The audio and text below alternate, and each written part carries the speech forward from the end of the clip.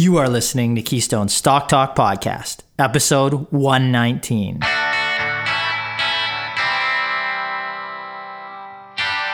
If this is your first time listening, then thanks for stopping by. This podcast is produced every week for your enjoyment, and show notes are found at www.keystocks.com. Come back often, and feel free to add the podcast to your favorite RSS feed or on iTunes. You can also follow us on Twitter at Keystocks and on Facebook or via our 24-hour streaming radio station, pennystocks.fm. And keep submitting your stocks via the usual social channels or at our website, keystocks.com, for our Your Stock Our Take segment. And we just might review your stock in an upcoming show and let you know if it is a buy, sell, or hold. This week in our Your Stock Our Take segment, we start by taking a listener question on one of the leading online groceries in Canada, Good Food, symbol FOOD on the TSX. The stock is up 24% in the last 5 trading days and up approximately 200% since the start of the year. We let you know why and if there is further potential in the stock. Our second Your Stock Our Take is on Northwest Healthcare Properties REIT, symbol NHW.UN on the TSX, which holds 183 properties under management with a 97.3% occupancy rate. Its asset mix is around 55% hospitals and healthcare facilities and around 45% medical office buildings. The stock pays a strong 7% yield, and we let you know if it has growth potential. Our final Your Stock Our Take comes in from a listener in reference to a profitable Canadian microcap, Riwi Corp, symbol RIWI. On the TSX Venture, Riwi is an intriguing global trend tracking and prediction technology firm with a solid balance sheet and a growth focus, focusing on increasing its recurring revenue base. A listener asks us if the company's shares remain an opportunity. So let's get into the show. We had a busy week. I'd like to welcome my co-host, Aaron and Brennan. How are you guys doing? Good. Good morning. Good. What's the weather like out there in Saskatoon, Brennan? Oh, it's getting pretty chilly. I mean, I think it's plus 10 or something, so not too bad. I ended up putting my Subaru, so my sports car, away last week. Which was kind of sad, just because, we're probably going to be getting snow sometime in the beginning of October, or through October at least. It's pretty typical. But yeah, not too bad. What about you guys? Is it smoky in Vancouver still? No. Skies are blue and sun is out, so all is good. I think it's 21 degrees or something right now. A Subaru sports car. Subaru is the responsible man's sports car. That's a beautiful vehicle you got there. Yeah, I do enjoy it. It's a nice way of putting it, Ryan. Mm-hmm. No, but I would say it's a busy week. The Stanley Cup was just awarded last night in the bubble, so congrats to Tampa Bay. There is tonight a U.S. election debate, the first one. It should be interesting. Or basically like watching a car wreck. So I'm sure we'll be all tuning in to watch that. You can't look away. The funny thing is, I don't even think at this point it really matters. Most people, almost everybody, in my opinion, has already, they already know who they're going to vote for if they're going to vote. I think that Donald Trump, literally no matter what he says or does, his support is solid clad. Like it's not going to change.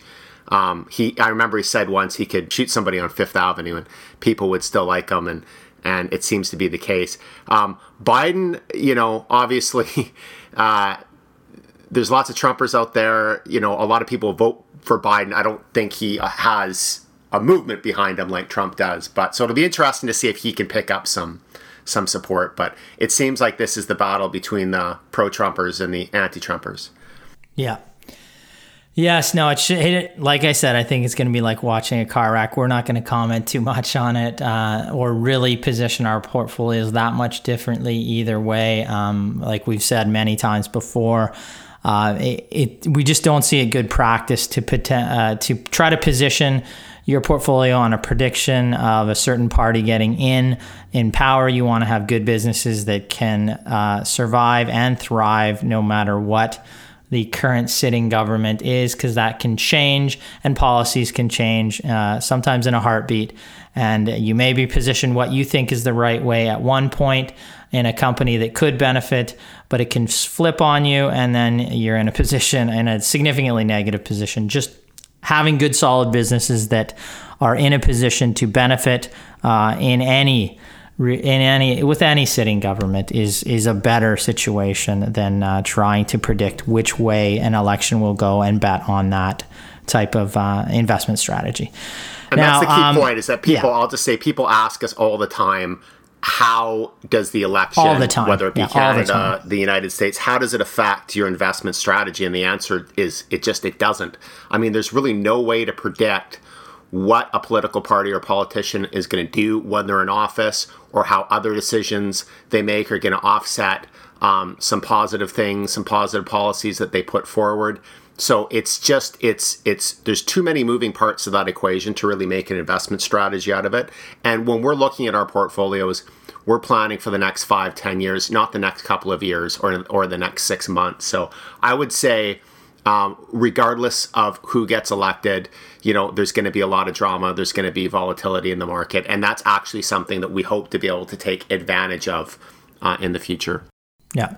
And we do have releasing a new special report this week for our Canadian small cap growth and U.S. growth and value clients from a conference that we attended just at the start of this month. Completed our research, have some mini reports in there, look at numbers on all 300 plus companies that were at that event. Plus, it looks like we may have a new recommendation or two coming out from that. It was a good conference overall. Good companies, did a lot of interviews, watched a lot of video. It's a well-attended event, and some decent companies there that we can find to provide some new recommendations to our clients out of that. So finally, first off, we're going to start off. That would be a quick show, but we're going to start off with our first company, and that is it's not our weekly star, it's a Your Stock, Our Take. It's time we answer a question on your stock in a little segment we like to call Your Stock, Our Take. Buy, sell, or hold. It's on Good Food Market Corp, symbol FOOD on the TSX. I think this is Aaron's, right? Yes, it is. I actually thought Good Food was a weekly star. It certainly deserves to be, with the stock up 24% over the last 5 days. But Good Food Market Corp, symbol is Food, FOOD on the TSX. It trades today for around $9, and it's just under a $600 million market cap company. So what does Good Food do? They are a leading online grocery company in Canada. The company delivers fresh meals and grocery products to customers so that they can enjoy delicious meals at home every week. The company commenced operations in 2014 and today reports 280,000 active subscribers. The stock price has had a tremendous run this year and over the past week. Good Food stock is up 24% over the last 5 trading days and up approximately 200% since the start of the year. I do have to admit, full disclosure, that I was once a paying customer of Good Foods. Overall, I thought the service was good. You get a package of partially prepared food and recipes that you can make throughout the week. The food was delicious. My main complaint was that the prep time for these recipes was significantly higher than what was stated by the company. But overall, I thought the service was good. It just didn't work out well for my family of 5, so I did discontinue it myself. But I would consider trying it again in the future. But enough about me. Let's talk about what's moving Good Food stock price and if this will continue. Unlike many food delivery services, Good Food has generated a good degree of financial success. The company's subscriber count continues to increase, which has led to strong revenue growth. In the company's last quarter, they also reported positive net income for the first time. They also stated that the COVID-19 pandemic had an overall positive effect on Good Food's business, acting as a catalyst in the shift to e-commerce grocery shopping. Let's take a look at recent financial performance. Good Food reported its fiscal Q3 results on July 8th. Total revenue for the quarter was up 74% to $86.6 million. Adjusted EBITDA was $6 million compared to a loss of $2.3 million last year. Net income was $2.7 million compared to a loss of $3.6 million. This is their first quarter of positive adjusted EBITDA and net income. Operating cash flow for the quarter was $8.6 million compared to $2.3 million in the same quarter last year. Good Food announced on September 2nd that the active subscriber count had grown to 280,000, which is an increase of 40% year over year. When we look at evaluation on Good Food, we really have to evaluate it at this time based on revenues, since the company only has 1 quarter of positive earnings. At the current price, Good Food is trading at a price to sales multiple of about 2.4 times. Overall, we are actually very impressed with Good Food and its performance. The story has been a big success so far. Subscriber counts and revenues continue to grow, and the company reported its first quarter of positive earnings and adjusted EBITDA. One thing to watch out for is a slowdown in growth as the company starts to saturate its market. Good Food already has 280,000 subscribers in the Canadian market is relatively small. The company also has some established competitors who will be fighting for a bigger piece of that market, and new competitors are always entering into the fray.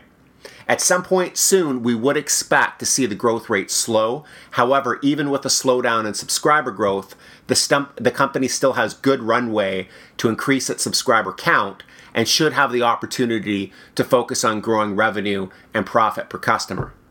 I don't have many negative things to say about Good Food. Fundamentally, the company looks strong and it's improving. The valuation of revenue is reasonable. It's not currently a recommendation of Keystone, but certainly something we can look at now that the company has started to produce profitable quarters. Yeah, it's interesting. Some of the things that we would monitor is obviously it has a pandemic-related bump, and perhaps that, just getting in front of more consumers will contribute to changing behavioral patterns going forward, shifting to meal delivery services versus traditional, just shopping for your food the traditional way. The slowdown in growth is a potential as we get through COVID-19, get through a pandemic. Aaron said it's a very competitive market. We have always looked at Good Food as a company that just is really going out there trying to grab subscribers, grab a large base. And potentially it would be a target for some U.S. businesses, some larger U.S. businesses in this area long term that wanted to just basically jump into the Canadian market, and jump on Good Food is a great way to do that. The valuation on a price to sales basis isn't bad. I mean, a price to earnings or EV to EBITDA, it's coming down because of the last quarter, but it's still quite high overall, quite high. So we continue to monitor it for sure. I mean, they're doing a good job relative to some other in the market, growing at least with profitable EBITDA, which is a good thing, and it's something we like to see. And I will say as well that when it comes to a larger competitor, like say an Amazon wanting to get a better foothold in this business, some people would be concerned that added competition would wear into the company's market share. There is certainly, it's speculative potential. There is certainly potential that a larger player, as you said, could just come in and acquire Good Food down the road. But we have we're not making any assessment there, but that certainly is. That's definitely one thing we don't do is just bet on a takeover target over the long term. It can happen in 2 weeks or 10 years, or it can just not happen. You want to buy a business not based on the fact that it may be a takeover target. You want to buy it because it's a good underlying business trading at reasonable valuations with growth. We always stress that. It's just a bonus if the company gets taken out. Now, if you have those things, though, if you have an attractive business trading at an attractive price, has a good balance sheet, has growth outlook going forward, that makes it a takeover target. And that's why over the years we've had we've had 30 to 50, 30, 40, 50 companies taken over from particularly our Canadian small cap universe. We've had 30 companies, just from our Canadian small cap cash rich report get taken over over the past 8 years that have been profiled in there. It's because, again, I hearken back to this, get a good business, trading at a reasonable price, that has a great balance sheet. There's smart money out there. They tend to come in and take a piece of that business, and they might just buy the business outright. That's how you get an exit in some of these companies. Don't buy for that. That's the bonus you get when you invest in businesses with that type of profile. So let's look at our second Your Stock, Our Take. It's time we answer a question on your stock in a little segment we like to call Your Stock, Our Take. Buy, sell, or hold. It is on Northwest Healthcare Properties REIT. Brennan, that is yours. Perfect. Thank you, Ryan. So yes, Northwest Healthcare Properties REIT, NWH.UN on the Toronto Stock Exchange. Currently trading at a price of around $11.42, has a market cap of $1.95 billion and a yield of approximately 7%. So Northwest Healthcare Properties Real Estate Investment Trust is a Canadian open-ended trust with the strategic objectives to provide sustainable and growing cash distributions through investment in healthcare real estate in Australia, New Zealand, Brazil, Canada, and Europe. And as at June 30th, 2020, the company had 183 properties under management with a 97.3% occupancy rate, and its asset mix is about 55% hospitals and healthcare facilities, and around 45% medical office buildings. So jumping right into the financials here, this is for Q2 of 2020. Revenue was down around 1.2% to $90.2 million compared to the same period last year. Adjusted funds from operations, or AFFO, was $35.6 million, an increase of around 17% from $30.4 million in Q2 of 2019. And AFFO per unit was approximately 20 cents per unit, up approximately 13% from 18 cents in Q2 of 2019. And of course, I always like looking a little longer term just to see the trajectory of the business and showing the progress of the company's financials over the past 36 months. So I'm comparing three separate trailing 12-month periods here. We can see that AFFO per unit has remained relatively flat at around 82 cents per unit over this whole time, so not much growth. Now, looking forward, the company has 11 development projects in the pipeline, with all of them expected to be completed between the end of 2020 and 2023, and providing Northwest with an anticipated net operating income of $20.4 million. Now, because it is a REIT, of course, the company is quite levered with over $2 billion in debt on its balance sheet and a net debt to EBITDA multiple of 8.5 times, which is pretty high, but I don't think that it is overall concerning in this case because it does have an interest coverage multiple of around 3 times. And comparing the company's leverage to my analysis last week on Storage Vault, which of course is not a REIT, but has similar operations to a REIT, Storage Vault came in with a net debt to EBITDA multiple of over 13 times. So you can just see here how Northwest would be favorable comparatively. Now, looking at the dividend, it has remained the same for over 10 years at around 6.5 cents. And just relating back to what the company does here, the company said that it provides sustainable and growing cash distributions. Now, I would kind of disagree with this because these cash distributions have been around 6.5 cents over the past 10 years. So they haven't really been growing nonetheless. But looking at the payout ratio here, they are paying out approximately 100% of AFFO over the past 12 months. And, you know, this is pretty high. It's pretty common for a REIT to have a high payout ratio like this, but it would be nice to maybe see this slightly lower so they can support future growth with their own cash flow rather than dipping into some more debt. And just a quick valuation assessment, they are trading around 33 times enterprise value to AFFO, which could be viewed as trading near or above fair value, given its limited growth. Now, our take here, to sum things up, Northwest Healthcare Properties growth has been limited and trades near or above fair value, all while maintaining a sustainable dividend payout ratio and sustainable financial leverage on the balance sheet. Being in the healthcare segment with over 55% of its assets leased to hospitals and other healthcare facilities, leased under long-term inflation-indexed lease structures, removing any operating costs or capex risk to the company, future income should be relatively stable. And I believe if you are looking for a decent place to store some of your capital and earn a nice yield, Northwest Healthcare could be a good option. Now, of course, capital gains will probably be limited just because of the growth that we've seen here. And just to add a disclaimer at the end here, I just wanted to say that we do not have Northwest under coverage or as a recommendation. But all in all, I think that it is a relatively decent real estate investment trust. Right. So I've actually been looking at Northwest Healthcare for several years in the income research, and I get quite a few questions about it. And I would definitely support what you're saying in terms of the lack of growth. So this is a company that has been very acquisitive in the past, lots of acquisitions. So we've seen the revenue, we've seen the net operating income increase, but we haven't seen the cash flow per share really increase over the period that I've been looking at it. Just looking at the payout ratio here, I think it says about 100% of AFFO, which is somewhat of a proxy for free cash flow, 87% normalized. So I don't know exactly how they normalize it, but 100%, I would definitely say that's risky. Generally speaking, we like to see the payout ratios of REITs, in the 80s or under 85%. Once you start getting over 90%, there really isn't a lot of flexibility there for the company.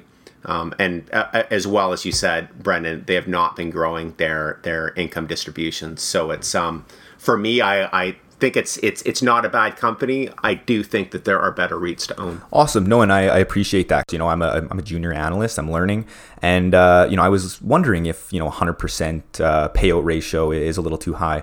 If I saw just a normal company that wasn't a REIT paying out that. It's of course way too high and unsustainable. But okay, so that's good to know. Around 80 to 90% would be a lot better. And of course, yeah, if there is growth.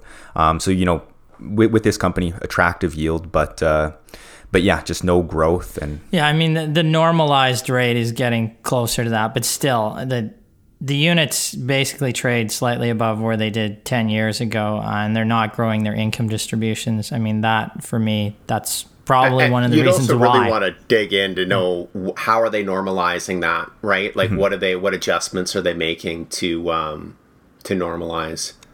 Yeah.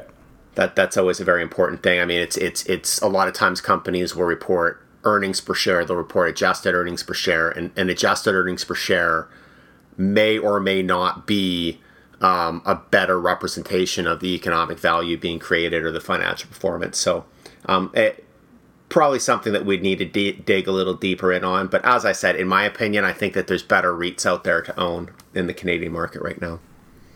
Yeah, what Aaron's really saying is sometimes we agree with their adjustments, other times we disagree, really. So you have to look at those individually to see whether or not it makes sense from our valuation perspective. So finally, we're going to look at a Your Stock, Our Take. It's time we answer a question on your stock in a little segment we like to call Your Stock, Our Take. Buy, sell, or hold. Is on Riwi Corp, symbol RIWI on the TSX Venture. Currently trades around $3.55 with about a $63 million market cap. What does the company do? They are a global trend tracking and prediction technology firm. They have a patented cloud-based software solution which provides a global digital intelligence platform to clients seeking real-time consumer and citizen sentiment data anywhere in the world in order to improve business performance, evaluate program effectiveness, enhance customer engagement, and to monitor and reduce emerging threats and violent conflict worldwide. Let's look at the financial performance of the company. For the first 6 months of this year, 2020, it had revenues of $2.32 million. That's an increase of 53% from $1.5 million last year. Net income was up over 600% to around 3.4 cents per share from basically nil, just slightly above half a cent per share in this same period last year. The balance sheet. Riwi has a solid net cash balance for a business its size. The company ended the quarter with about $3.7 million in cash and virtually no debt. Now, while the growth in revenues is strong, REIWI remains a small company with a revenue base of approximately $4 million on a trailing 12-month basis. The company has a PE on a trailing basis of 33, approximately a price to EBITDA of 36, and an adjusted price to EBITDA of around 33.4. Now, on each of these multiples, REIWI trades at a significant premium to the market. We like the business, the balance sheet, and the growth prospects, but the valuations appear to be captured in the current share price. Now, management's goal is to push annual revenues from the current $4 million range to $30 million by 2024. If achieved with a growing recurring revenue base, REIWI has upside. Again, we think the management team's responsible, profitable growth, solid balance sheet approach is good, but the premium valuations here on the stock at this time just have us monitoring at present, as the company is still really a micro cap based on its current revenue run rate. And that's what we're seeing a lot these days when it comes to small cap successful companies, particularly anything in the related to the software space is valuations are high. I mean, if there's any level of profitability, decent revenue growth, we're seeing the risk being in the valuation. Yeah, for sure. And we're seeing that. So it's a good company. It is in our and has been in our Canadian small cap cash rich report for a couple years because it has that quality balance sheet, no debt really here, and it has been profitable. So it's a company we continue to monitor, really trading at premium valuations right now. As an aside, this company actually, ahead of the last election in the U.S., had some data that indicated a Trump win. So perhaps monitoring this company, what they're talking about in terms of the current upcoming election, if they have some data coming in, would be a good place to look because it has been a good predictive tool. Some of its software has been a good predictive tool. So, it's interesting software to monitor, see if they can keep upping that recurring base over time. Again, a small revenue base still at this point, so we monitor it. I think that's going to close off our show this week. We'd like to thank all of our listeners. Thank you for sending in your questions to our Your Stock, Our Take segment and to our Ask Us Anything segments. We'd like to thank, again, all our listeners. Stay safe out there, and I wish you profitable investing. Profitable investing. Thanks, everyone.